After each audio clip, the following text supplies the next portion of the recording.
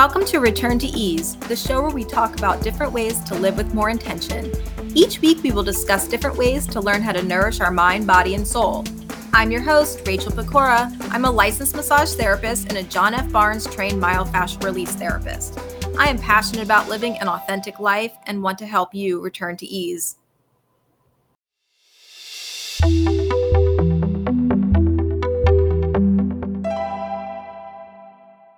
Welcome back to another episode of Return to Ease. Today I have a special guest, Alex Spergel.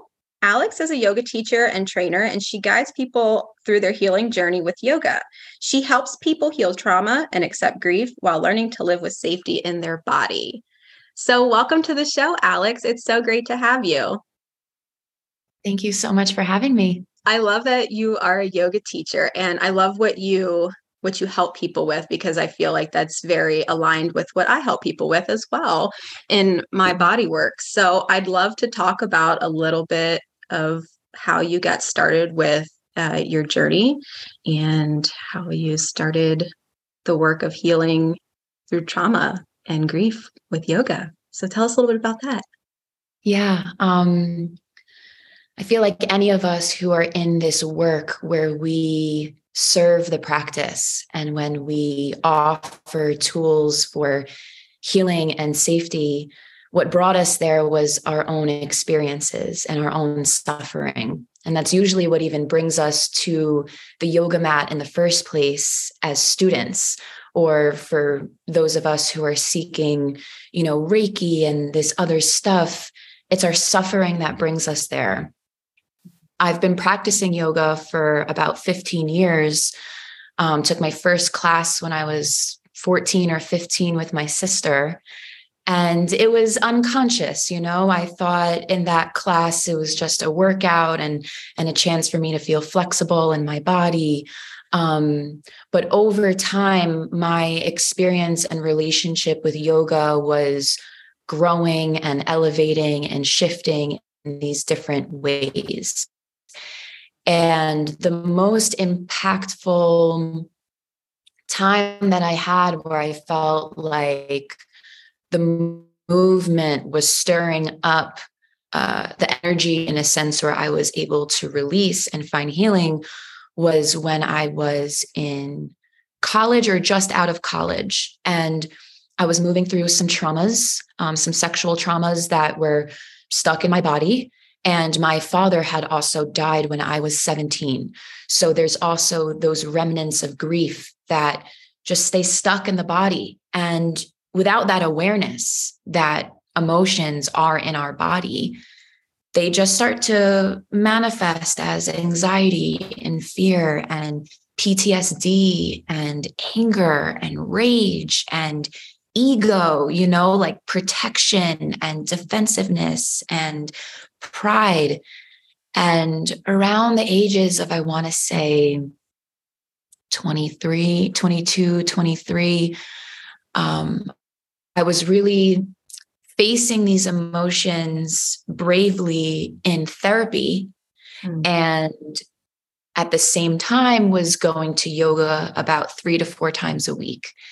And during this time frame, I cried in every single shavasana, the final resting meditation.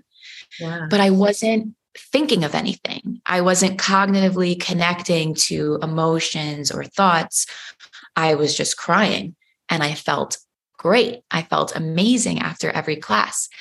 And I spoke to the owner of the studio, who I really trusted and felt safe with. I spoke with her privately in her office and told her about some of the things that I had been moving through in my personal life outside of the yoga studio. And could they be related? Like me crying in Shavasana, is that somehow related to what?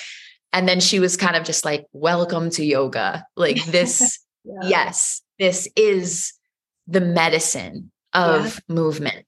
This is the medicine of the science of yoga.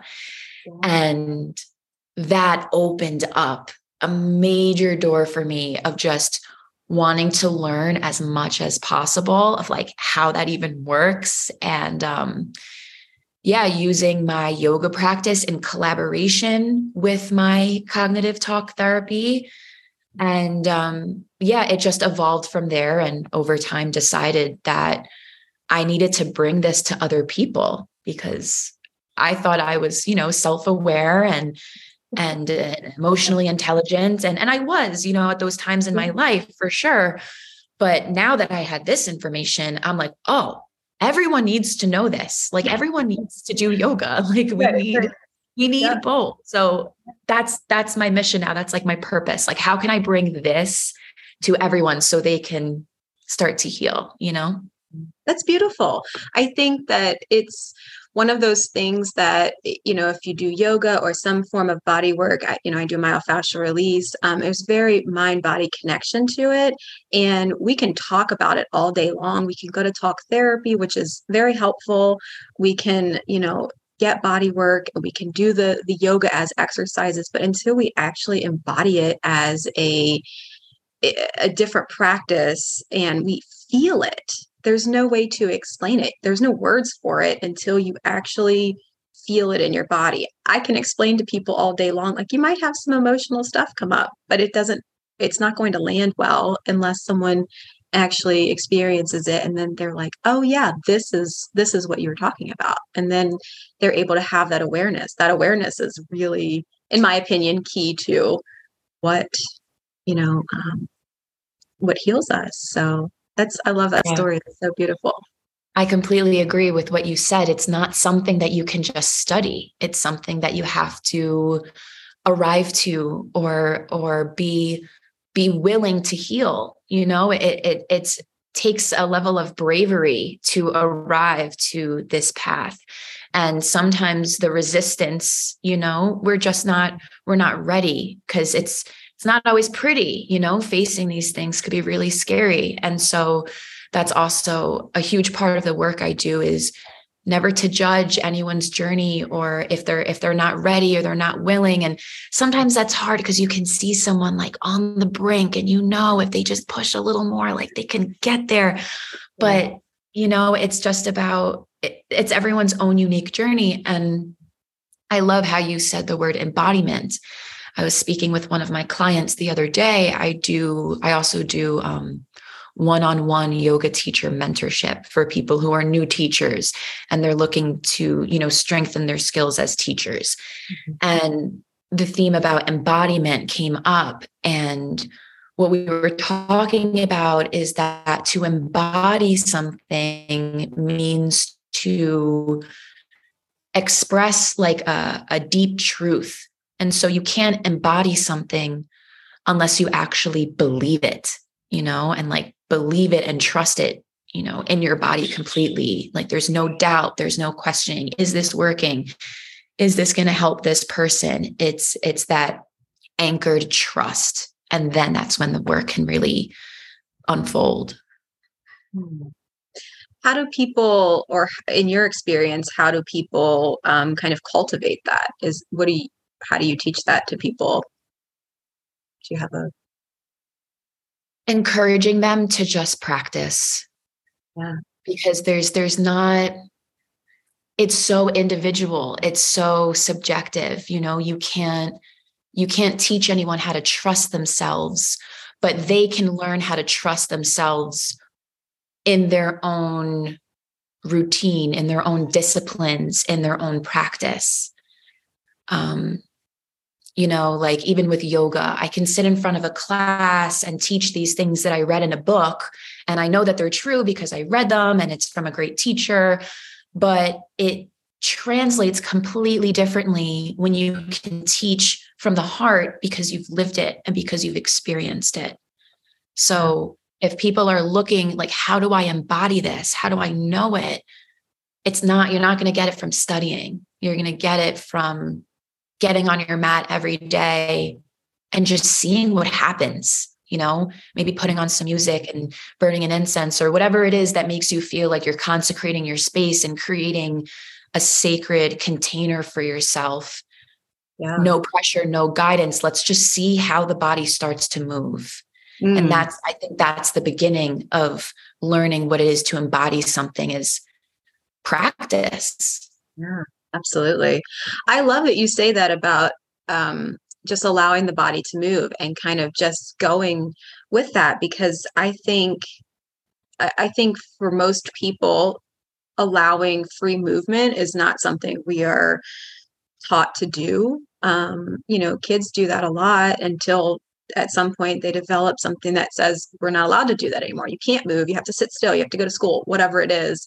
And so I think we lose that part of our body, that curiosity within ourselves. Like, we have a deeper knowing. Everyone does. We all have that intuition, but I think we turn it off, and then we're so far disconnected from it that it's hard to even play around with the idea of practicing movement, or let's just try this movement. Well, I don't know what'll happen, but I'm open to trying. And I think a lot of people get hung up on, maybe looking silly or making a mistake, or it's not perfect, or, whatever the belief is around it. But I think just, finding something and trying is really, it's really helpful. So, yeah, it's absolutely terrifying, for a lot of people, to give their body that freedom when maybe they don't know what freedom in the body feels like, especially when we're talking about trauma. And a lot that has to do with trauma is different levels of control, or times where we didn't have control. So for someone else to instruct you to find freedom in your body, that can sound so completely foreign and terrifying. So there's that gentleness and that grace that has to come with being, a guide or teacher in this way. I'm thinking about, when I teach yoga, sometimes every now and then I'll give like 5 breaths of, they're in their downward facing dog, or they're in a tabletop position on their hands and knees. And I'll say, okay, free movement, like 3 to 5 breaths. Just see where do the elbows want to bend? Where does the spine want to rotate? Do you want to bring your neck into it? And there's always a few people in class that are just frozen. And so I have to remind them too, if you don't even know what free movement is, look at whatever's happening in your practice right now and love it, because that is your practice. Even if in your practice is noticing the freeze, that can open something up of, well, why am I freezing? Or what would happen if I was brave enough to just find a little sway? Or like, how does that feel? It's being, trauma informed as a yoga teacher. It's a continuous reminder to those who trust me enough to practice with them that whatever their practice looks like is perfect. That's what it should look like that day. Yeah. Yeah. It's the same for body work and what I do with people too. Sometimes people want to compare their journey to others, and 2 sessions will look very different for each person. And even 2 sessions for yourself will look different from one session to the next. So we have to just kind of meet where you are today and, work with that and not worry about tomorrow or the next person. Like, just worry about this moment. But it's hard because, a lot of people, we see the bigger picture and we're like, what's the end game out of here? We have to know everything instead of just being present today and feeling into the body now. So those are really, really helpful. I try to give my clients permission to do that on their own. Just go home and make some movement. Just add some movement. See what feels good today. Do you need movement or do you need stillness? And then just to have an awareness of where the body is important, and to just create that connection, I suppose, to start tuning into the body a little bit more. Yeah, definitely. Yeah. So when you say like healing trauma, I know that sounds really scary to some people or impossible. Like, so what do you think? Where does that start? How does someone start? Because there can be a lot of layers that are connected. And by the time maybe people are starting to feel like there's something I need to deal with, they don't know where to start, because there's stuff that gets wrapped up in that and many years. And yeah, there's so many layers. Like, it's such a beefy term, to say like healing trauma. And then you think of like, wait, but which one? Because there's like a pile here and Take your pick. it's like, yes, it's like the pile of dirty laundry, and it's just like, let's just keep avoiding it. Let's just pretend it's not there rather than just like pick a little bit out of a time. Yeah. I think that there is, for me at least, there is a strong importance of therapy, like having like a trusted therapist and not Yeah. just putting everything into, like going to like your regular neighborhood yoga class and Yeah. moving your body and thinking like, I'm healing my trauma, Right. like we need a few guides. We need like a few tools in our toolbox, especially if you're moving through some heavy stuff. So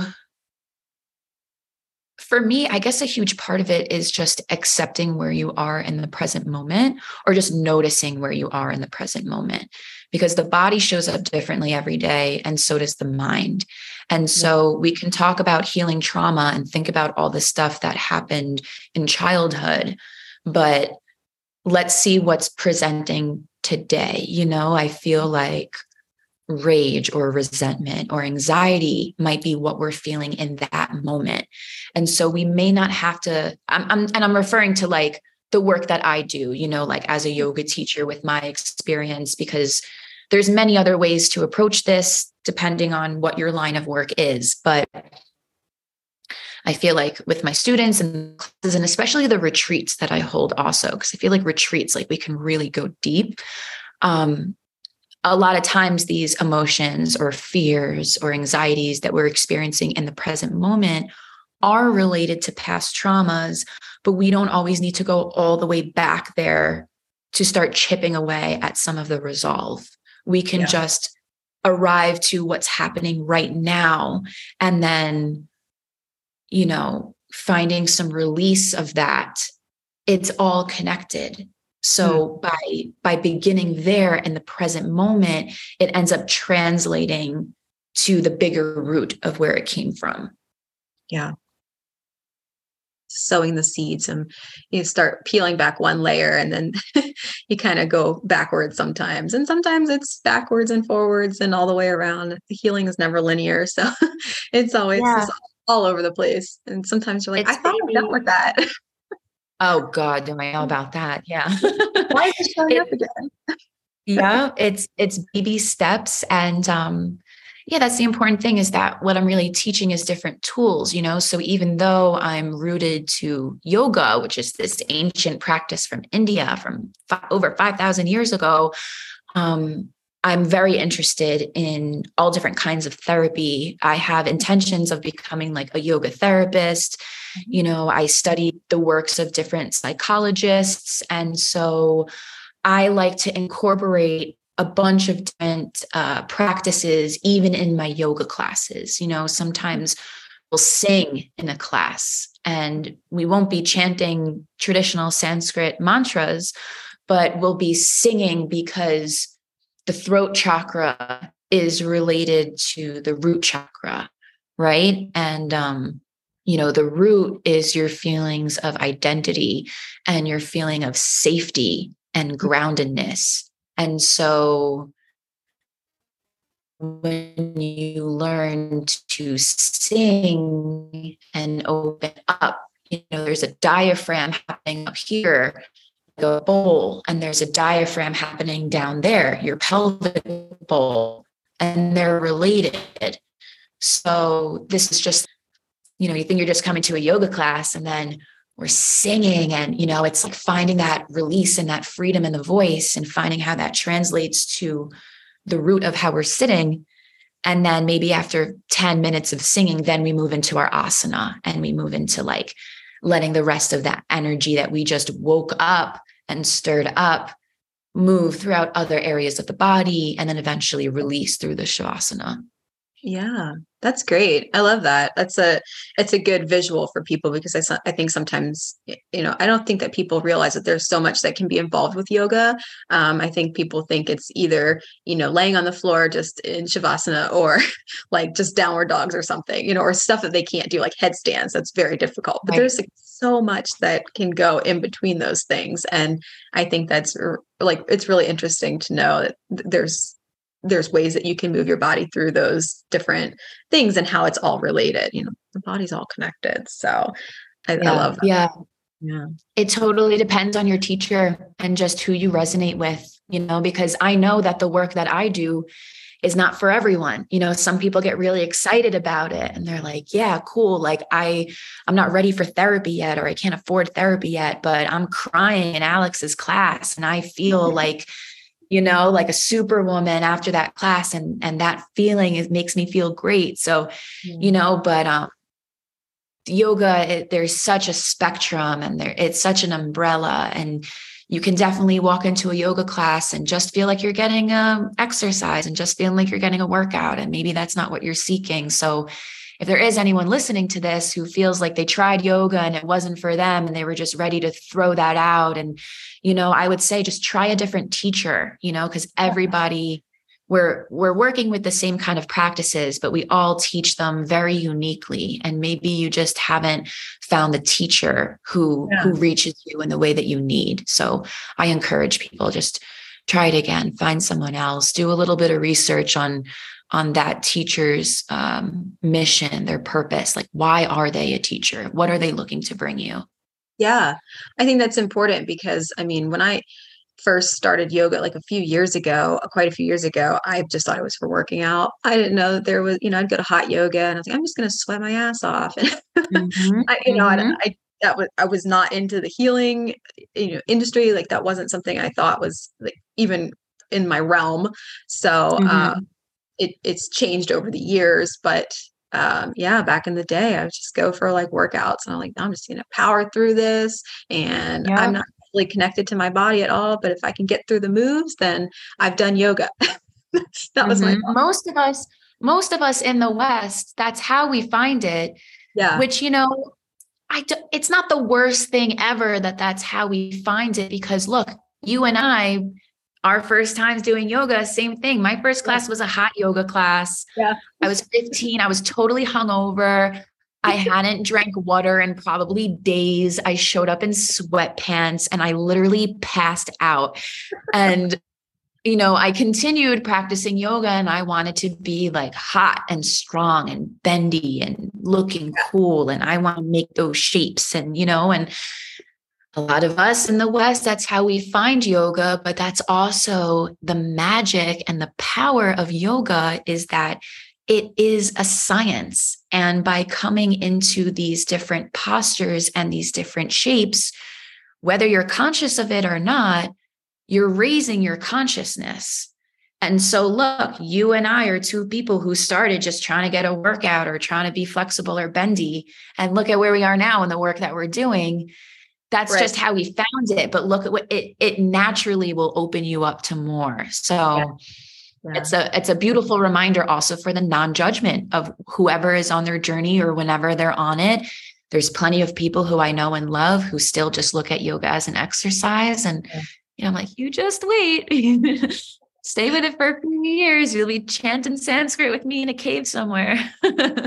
Sometimes it's just like planting a little bit of seeds here and there. And then like, it's not our, it's none of our business to decide when it's time for someone to, make their changes, because they may never, but it's not up for us to decide that. So we can only, plant the seeds, like this is what's available. And then you either resonate with it or you don't, or maybe it's always in the back of your head until that traumatic thing happens and you're like, oh, that's what Alex was talking about.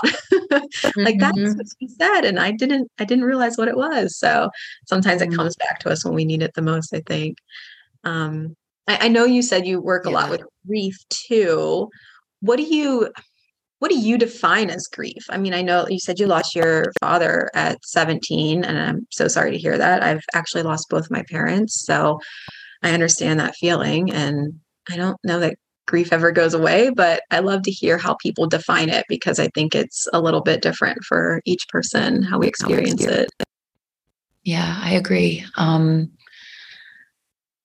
I have learned that grief is an overflow of love that feels like it has nowhere to go. Yeah. And it's this like innate yearning to connect that love. And then that's where the pain comes from, of just feeling like there's nowhere for that specific love to connect to something. In a way, my grief has become a friend and a teacher, and has molded me into becoming one of the most loving versions of myself that I've ever met, because I have such an overflow, and now I just want to just share it with everyone. Yeah. Yeah. That's beautiful. I don't know that I've heard it maybe defined that way, but I love that. I think that that's a great way. It doesn't have a purpose now. There's nowhere for it to go because that person that or whatever you're grieving is no longer there. So we have to, put that energy into something else, I suppose. That's an interesting way to look at that. Yeah. How do you think people, can learn to accept that, because that seems really heavy, and it is very heavy. I've experienced it many, many times in my life, as I'm sure most people have, but how do you accept that? That sounds so hard. Yeah. I mean, I can only speak from my own experience, especially because when someone dies or we lose someone, or even with grief too, like it's not reserved just for death. Like we grieve relationships, we grieve past versions of ourselves, we grieve projects and ideas that we were connected to. And so grief, I feel like, isn't just associated with death, but more so associated with attachment, which is where my yoga practice really comes in to help me with my grief, because Buddhism and Hinduism and just yogic philosophy, we learn about non-attachment. Right. So, like I said, for me, grief is this overflow of love that feels like it has nowhere to go. So in my practice of just like, well, what do you do with that? You look for somewhere to put it. You look for somewhere for it to go. And so when I think about the pain of, losing my father, he died when I was 17, right when I was about to graduate from high school. And a big part of my practice was writing letters to him. Like my grief had nowhere to go, but somatically, and energetically, I found this release of just like writing to him like almost every day in my journal, because it was just giving that somewhere to go. Something else that really helped me, which I think was just divinely brought to me, I didn't have this like idea of like, oh, I'm going to look for this, but finding the spirit of my father in the eyes and the hearts of strangers. And, I'll tell you like a little story. It's just like coming up for me now. I recall being on the Long Island Railroad, maybe 6 months after my father died. I was like brand new to college, and God, it was scary. Like, how do I meet people? How do I meet friends right now? Like, I'm a shell of a person, and all I want to do is talk about my dead dad. Meanwhile, everyone's at the keg party. Like, what a buzzkill. But I just remember being on the Long Island Railroad, going into Manhattan, probably just to take myself out for a day, because I became my own best friend during my grief. I was the only one who understood what I was going through. So I just like took myself on experiences. And anyway, in this railroad, it's a bunch of, seats that are in rows, but in between the seats, there's like this little opening that you can kind of like peer through. It's hard to explain, but yeah, it's just like this little space that's between each chair. Even though the chairs are connected, it's like this little hole. I don't know how to describe it, but I'm sitting on 12 rows down. There's a man sitting on the other end of the line of the chairs.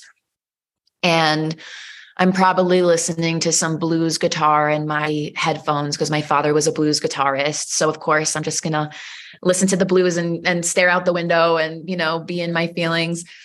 Yeah. And I'm peering through this like circular spaciousness between all these chairs, and way down on the other end of the train, I see these eyes also looking directly through, and I don't see the whole face. I just see, the eyebrows, the eyes, maybe a little bit by the nose. And me and this man are just staring at each other, not saying a single thing, eye gazing. That's it's like a practice that people do in like connection things. It's like, yeah, it's hard. eye gaze. Yeah, it's really hard. Yeah. We weren't planning to do this, me and this stranger.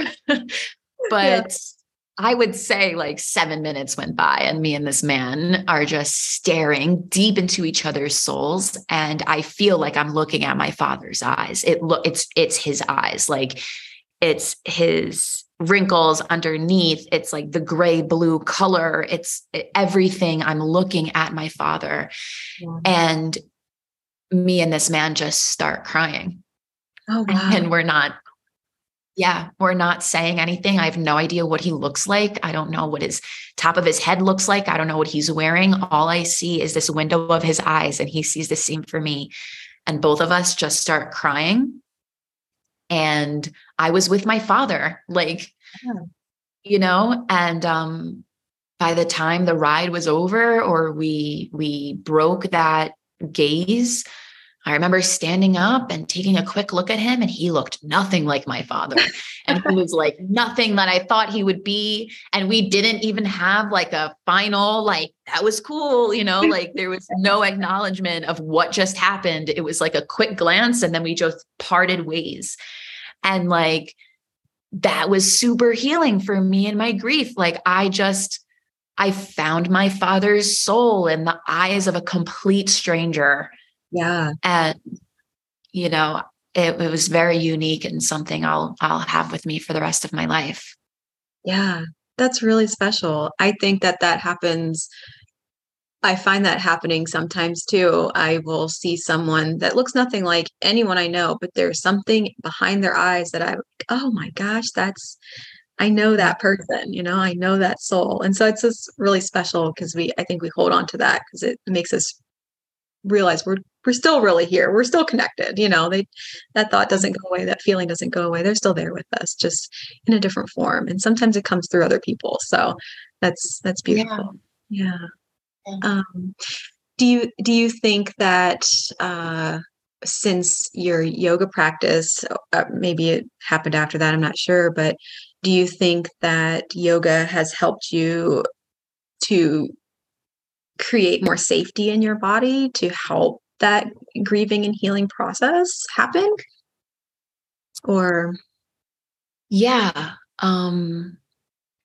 yoga definitely became this bridge to help me arrive to feeling safe in my body, from other traumas that I've experienced. But even so, with the radical acceptance of grief, in yogic philosophy, it is understood that we are God and that everything is God.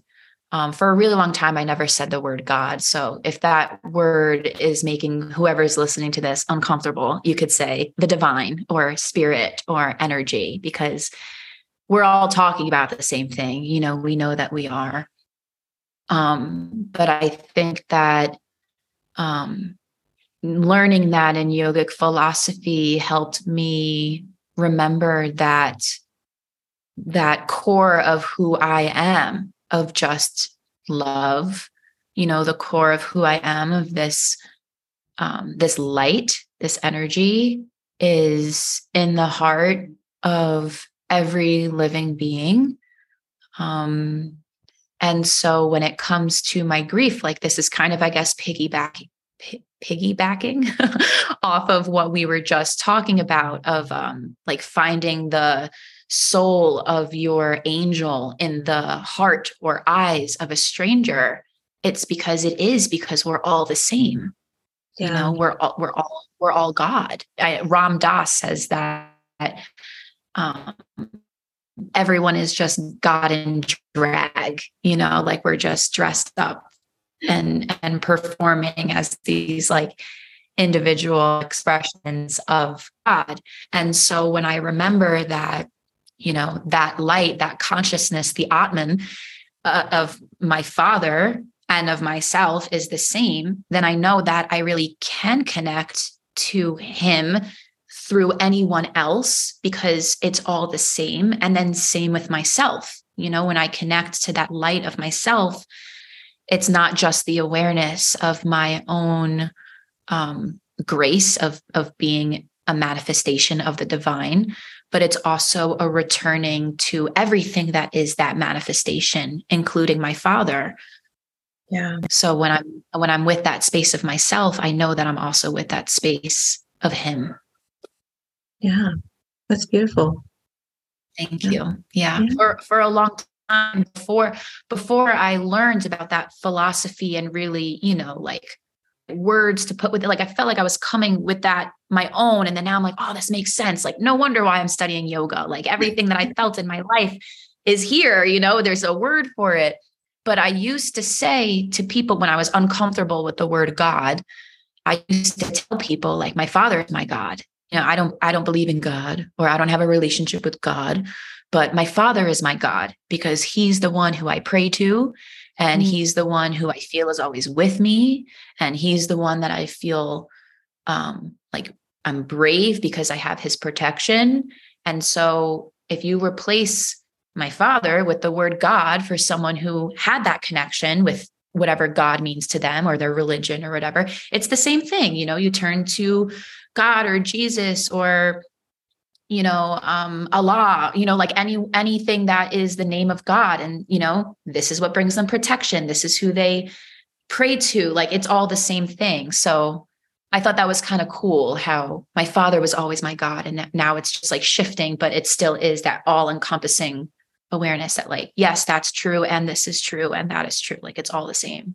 Yeah. I think that that's also important too. Like just on a little bit of a side note, like you can have something that's true, but something else can also be true. There can be many truths that neither are wrong. It's just, this is true and this is true too. Like I have, green eyes, but I also have brown hair, something like that. So, I mean, things can have multiple truths. So it's beautiful. Yeah. Yeah. Do you do some somatic practices too, as well with the yoga? Is that part of some of the grief and stuff as well? Like when you're working with people, that are trying to find connection, is some of these somatic practices that you do with yoga, does that help kind of guide all of this, like bring it back under that same house, with your mind, body, soul type of thing? Are those all related or are they different? I think it's all related because, I look at somatic work or somatic practices as just the awareness that energy and emotion is in the body. And so we must move, we must move the body to release and move that energy. So you can study, somatic therapy and somatic healing separately than yoga. And so with me, most of my background is with yoga and then my own, research on different somatic practices. I'll weave in with my personal practice or I'll weave in my classes. But it's another thing I'm super interested in pursuing. It's like my intention to also study somatic healing as a whole. But yeah, I feel like, when I think of grief, before we're talking so much about how grief is love, but not everyone is there yet. Some people will never get there.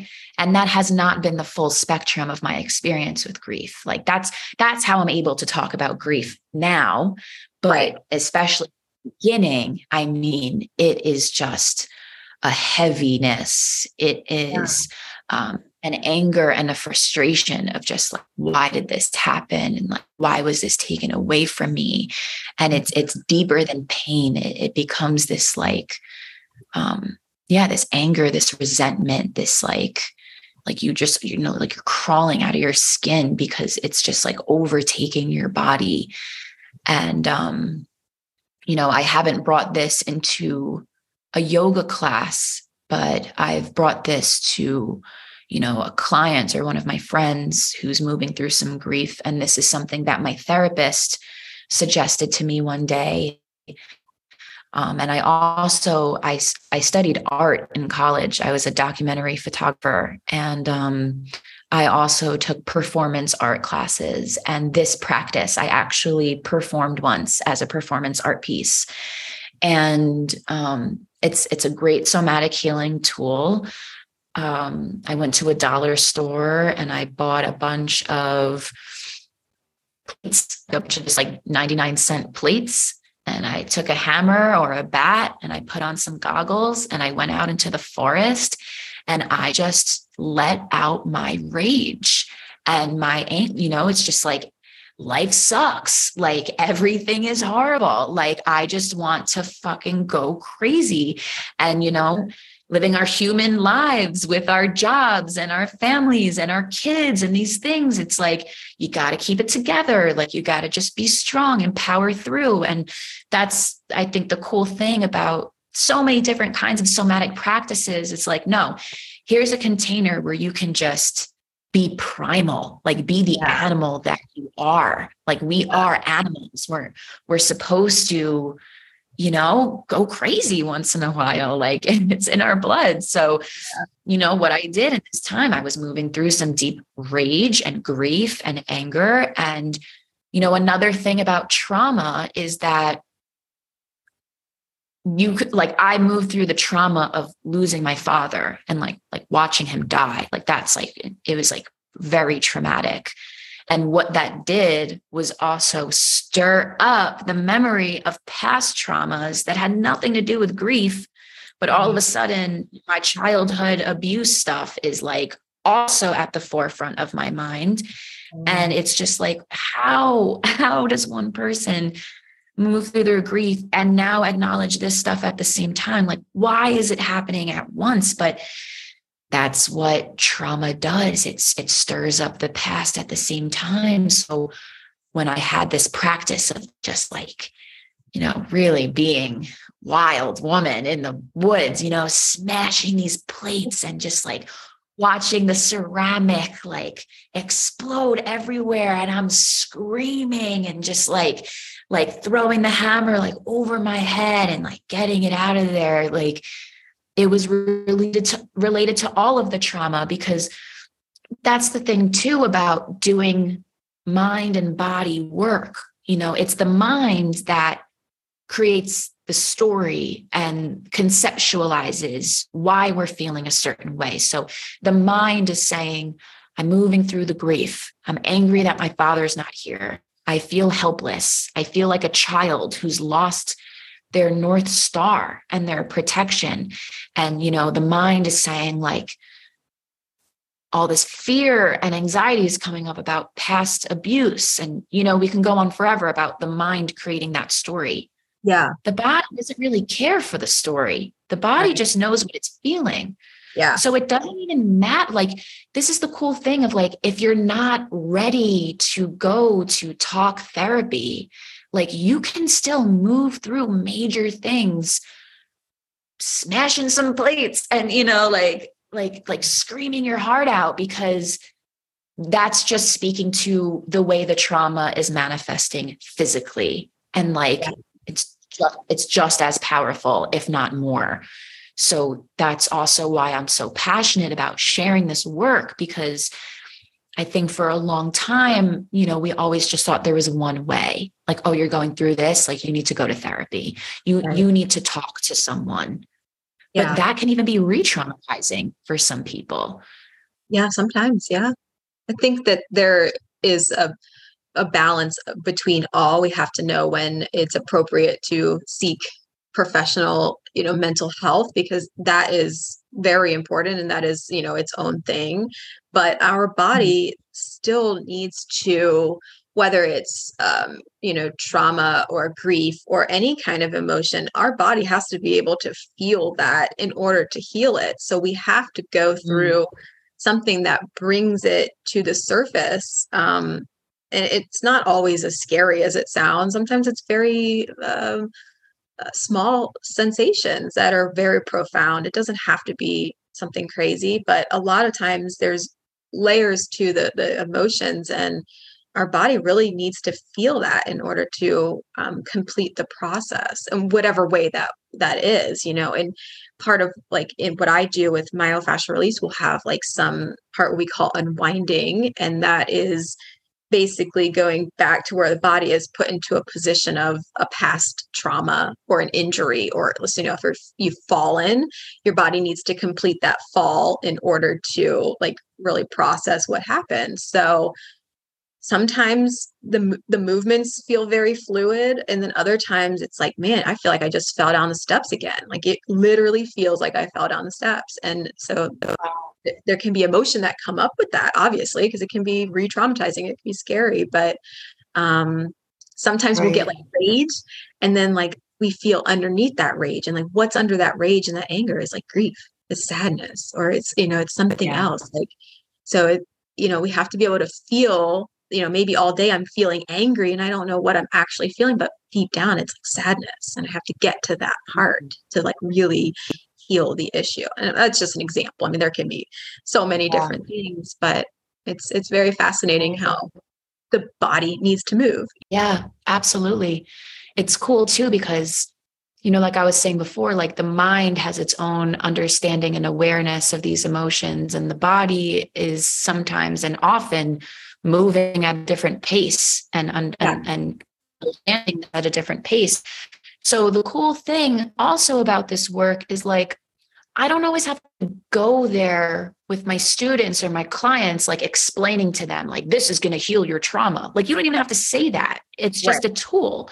Yeah. So like working with the nervous system, for example, like when we know that the parasympathetic nervous system is regulated, then we know that we're safe, and we know that we can calm down, like we're not in danger. And so or something like grief, we can, our sympathetic nervous system, fight or flight or freeze is like activated. And so, those other kinds of like more difficult emotions are coming up. Yeah. So even something as simple, I do with my students when they're standing up on their yoga mat, I just have them like kind of bop up and down, like coming up onto their tippy toes and then dropping their heels. And we kind of just like bounce around, jump around, like let the shoulders be heavy and just like shake the arms a little bit, shake the head a little bit. And I don't tell them like, this is great for trauma, because not everybody in my Monday morning class is like wanting to talk about that or acknowledge that right now. Right. But I will tell them like just this simple bouncing around, like you feel a little bit silly, but we're going to do it for 3 minutes, and it activates your parasympathetic nervous system. It helps you feel calm and regulated. And like, if that's the only little snippet of a somatic tool, or a movement tool that's related to the nervous system, and I just like drop that little nugget like in the class, that's it. That's the cool thing about doing this work. Is like, we know what we're really hoping to target here, but the students, it's like, cool. Like I just learned to jump around. And now maybe that someone in that class, next time they're having a panic attack or they're just feeling super anxious, they're like, oh yeah, I did this thing in yoga. Let me just bounce around for a little bit. And then boom, like they feel a lot better. Like that's magic. Yep. We do something similar in myofascial release called rebounding. And as a therapist, I can rebound the client, which would be shaking, a rhythmic rocking. But there is also self-rebounding, which would be like what you're talking about, this bouncing up and down. And, just allowing your body to really go through the movements. Like it creates chaos in the body, but then it helps to regulate inside. And then, we have little releases happening in this where it's like really chaotic, and where there's disorganization, then it reorganizes, and then everything is like back to calm again. So yeah, those things are like really important. And if you can like be a little kid and just bounce around, turn on some wild music, man, it can really start your day different. 5 minutes, that's all Oh, you need. Jump around for oh a few yeah. I know. I love starting my mornings dancing like a wild animal. Yeah, it really gets our blood flowing and it just like turns on something that's very natural feeling. And I think that kind of goes back to what we're talking about. It's like hard to give yourself permission to move. That's just kind of one of those practice things that we have learned to just be still. Don't let anybody see me. Just be quiet. So yeah, it's wonderful. So you are currently down in Guatemala. Yeah. Yeah. What are you doing down there? You're hosting a retreat. I'm actually hosting a yoga teacher training. Okay. Okay. Well, I'm doing it a little bit like retreat style because it's a 3-week program. Okay. So everyone who signed up for the training is flying down from the United States, and they will be living in the retreat center for 3 weeks.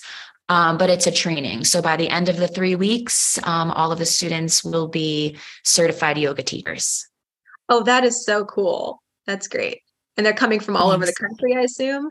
A mix. Someone's flying in from Texas, someone's flying in from Baltimore, and I'm from New York. So the majority of the people are, they've worked with me before, they've practiced with me before, so they're coming down from New York. But yeah, I'm traveling for a few months. I'll be living here in Guatemala for a little over a month. And then moving on to Mexico, where I'm in the workings of creating a yoga retreat for Mexico. The theme will be around living your purpose. And then, yeah, just continuing my travels and eventually making my way back to New York, back to my houseboat, teaching and leading more teacher trainings as well.